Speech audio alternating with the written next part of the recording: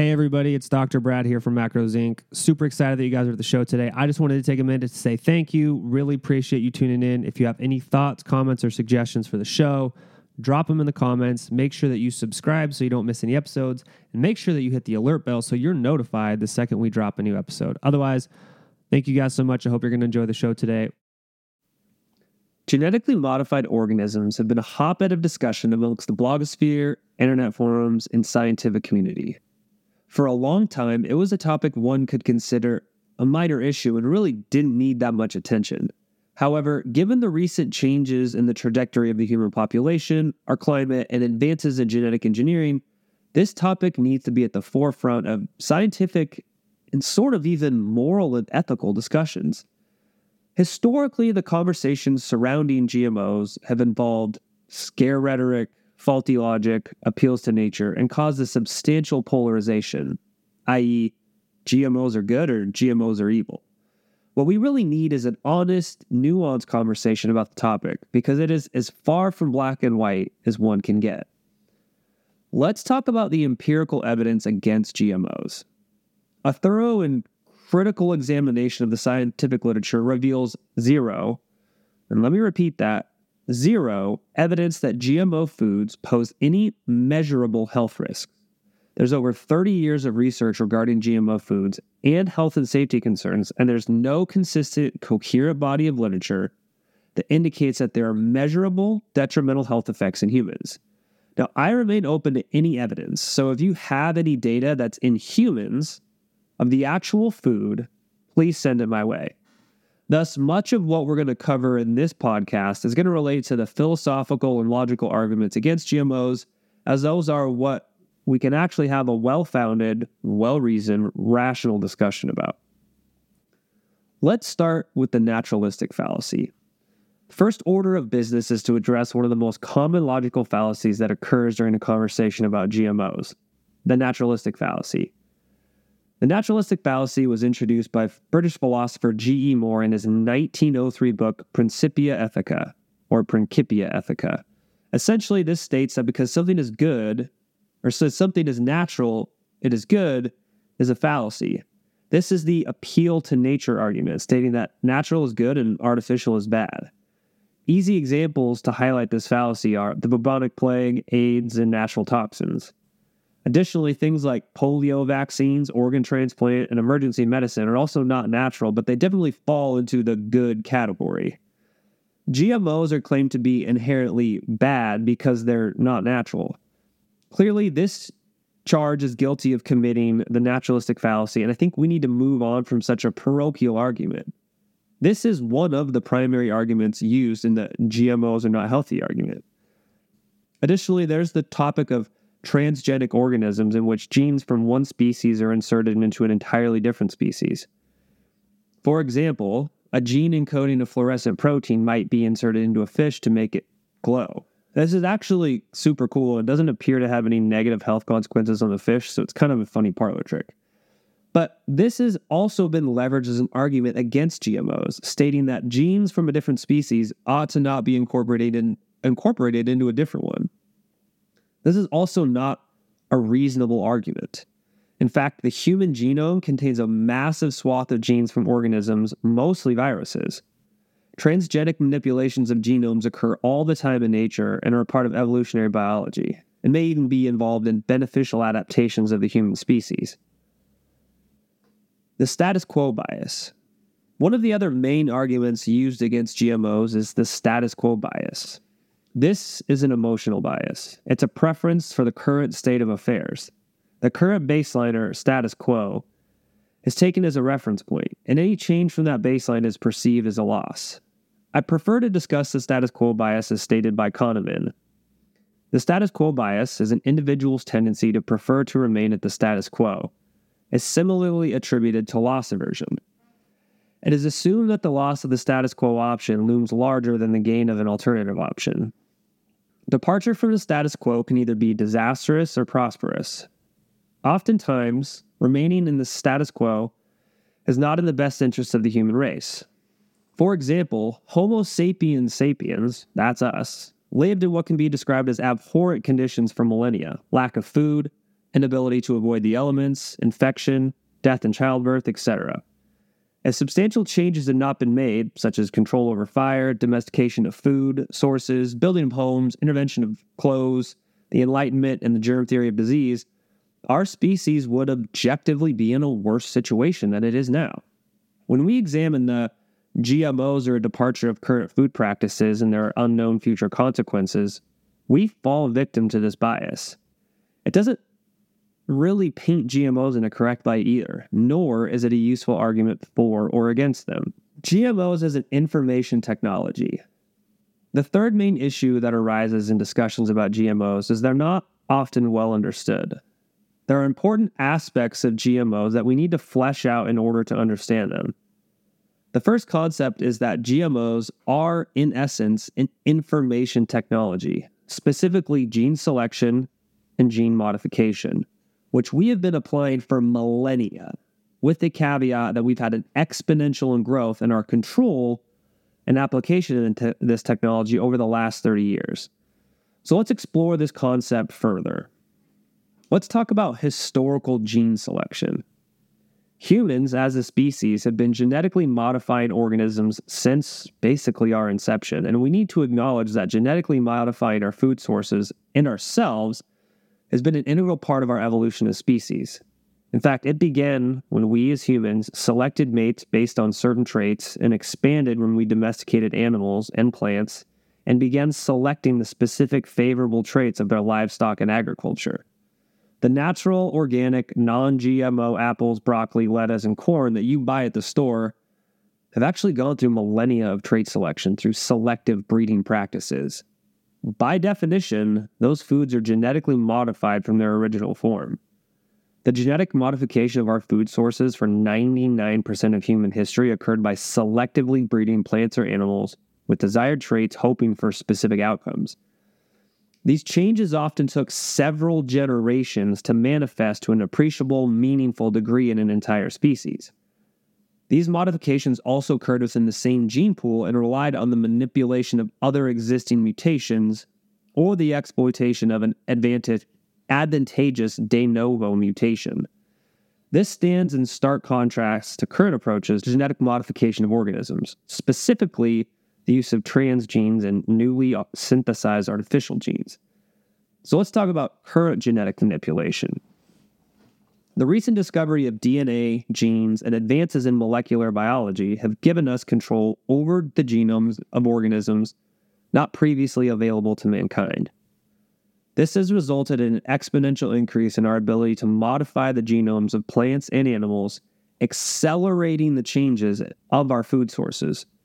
With the rapid changes, whether they are beneficial or maladaptive, we'll have to discuss in a minute, but for now it's sufficient to say that these changes occur in a timescale incongruent with the rate of our own evolution as a species. Right? We can evolve food much faster than we can evolve ourselves. One of the most overlooked aspects of current gene manipulation, especially given the recent advances in gene editing technology via the CRISPR-Cas system, is the degree to which our control over gene manipulation affects the outcomes. It's often stated that traditional gene manipulation, like selective breeding, is somehow safer than direct genome manipulation. To me, this feels like a false conclusion. The difference is that selective breeding or mutagenic techniques tend to result in large swaths of genes being swapped or altered. Current technology in gene modification, in contrast, enables us to insert a plant's genome or a single gene or a few of them from another species of plant or even bacteria, viruses, or animals. Supporters argue that this precision makes the technology much less likely to produce surprises. Most plant molecular biologists also say that in the highly unlikely case that an unexpected health threat emerged from a new GM plant, scientists could quickly identify and eliminate it. We know where the gene goes and can measure the activity of every single gene around it, says Dr. Robert Goldberg, a molecular biologist at the University of California, Los Angeles. We can show exactly which changes occur and which don't. I personally resonate with the idea that selective breeding is much less in our control than direct genome manipulation, and that advances to be made in the future ought to employ direct gene manipulation. However, I don't feel like we know enough about second and third order effects of gene-to-gene interactions that we can safely claim we can show exactly which changes occur and which don't. One of the arguments that we often hear against GMOs is that the introduction of a novel chemical or protein will prove harmful as we're not used to metabolizing it. This is a really inaccurate, ineffective claim. A very simple thought experiment fleshes this out quite easily. Imagine someone of virtually pure African ancestry. Their entire genetic lineage is from the African continent. This person, nor his genes, have been exposed to foods that originate in South America or North America. If said individual moves to the United States and consumes blueberries, is it a valid assumption that the blueberries will cause this person to be stricken with disease? No. Right? The introduction of a novel compound or protein is not an issue per se. It's the specific nature of that compound. Now let's talk about the fair criticisms of GMOs. When I started preparing for this podcast, I really wanted to make sure I was intellectually honest as possible. And I want to spend some time reviewing the arguments against GMOs. I can imagine all of the arguments against it. And when I was doing research for this, I came across a swath of arguments ranging from stupid to dangerous to cogent and thoughtful. And I want to focus on the arguments that, are actually substantive. Uncontrolled propagation, the idea that GMOs contaminate forever. Modifying the genomes of organisms and releasing them into a population without a genetic kill switch is the equivalent of firing a gun. You can't take it back, right? When you introduce a novel genome into a population and it's bred with current organisms, you sort of effectively introduce that genome into the gene pool forever, unless some fluke mutation renders it inactive or inert after the first generation. While we can predict the effect of the gene on the initial phenotype, and likely the phenotypes of the first, second, and third generations, we really lose our ability to predict how that gene will interact in many generations down the road. Now, we really need to assess what this means. It may mean that our intervention leads to some catastrophic collapse due to unforeseen circumstances. This has been argued by Nassim Taleb in his paper on the precautionary principle. I think he makes a salient point about the fact that we ought to be cautious in how we use this technology and any biotechnology. But I do think in his paper he misses some key points that render his argument not quite as solid as it is sold in his paper. Conversely, this technology could produce a phenotype that produces greater crop yield and becomes a staple that saves a large part of the world's population during a famine. Additionally, we just don't know that following the natural course of current crop evolution, that it dies out due to some fluke phenomenon, right? Kind of like the movie Interstellar. Based on what we currently know, I kind of find it foolish to make a bold, strong decision about what GMOs will do a priori or before we do anything.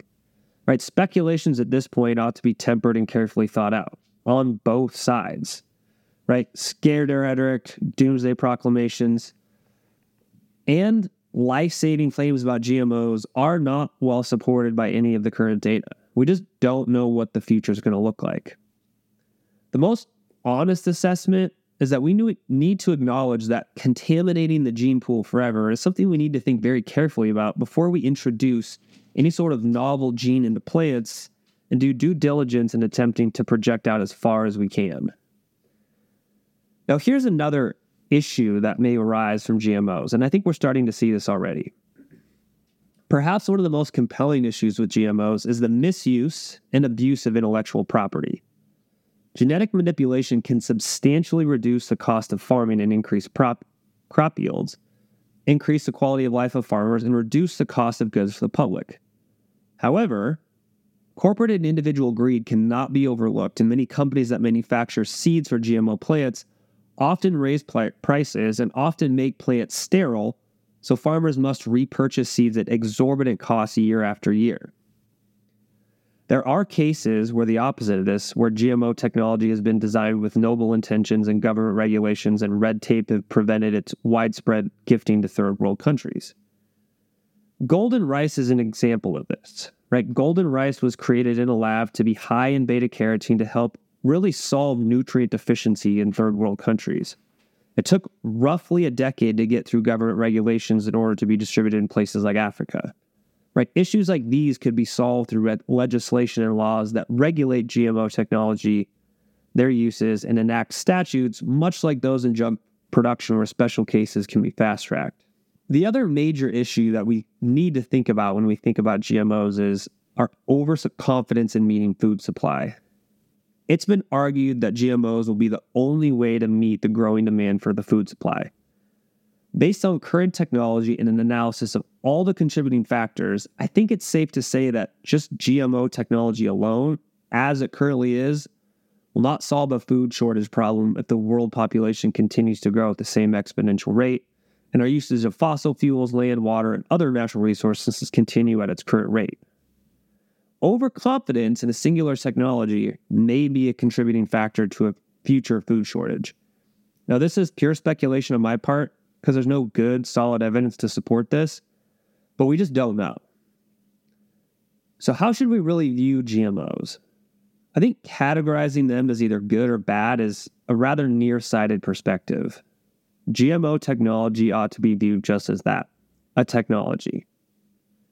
It can be utilized to buoy the human race forward as we begin to encounter unforeseen obstacles. For example, GMO technology may be critical in adapting to changes in climate, as the climate may change faster than plants and animals can naturally adapt. We may require GMO technology to create plants that thrive on Martian soil if/when we become an interplanetary species. Conversely, engineering plants to display massive herbicide resistance or to profit off of GMO IP at the expense of farmers may be an abuse of the technology. In reality, it needs to be viewed as a technology and how it is applied on a case-by-case basis. So that's my view on genetically modified organisms. I hope you guys enjoyed the show. If there's anything in here that you agree with, comment. If there's anything you disagree with, comment. Let me know your thoughts. This is obviously a really complex topic, a lot of nuance. Let me know what your thoughts are. Would love to hear from you guys. Just drop them in the comments below. Make sure you subscribe. I think it's over here on this side or this side. Make sure you click the alert bell so you're notified every time a new episode comes out. I'm Dr. Brad. I'm out of here. I'll see you guys later.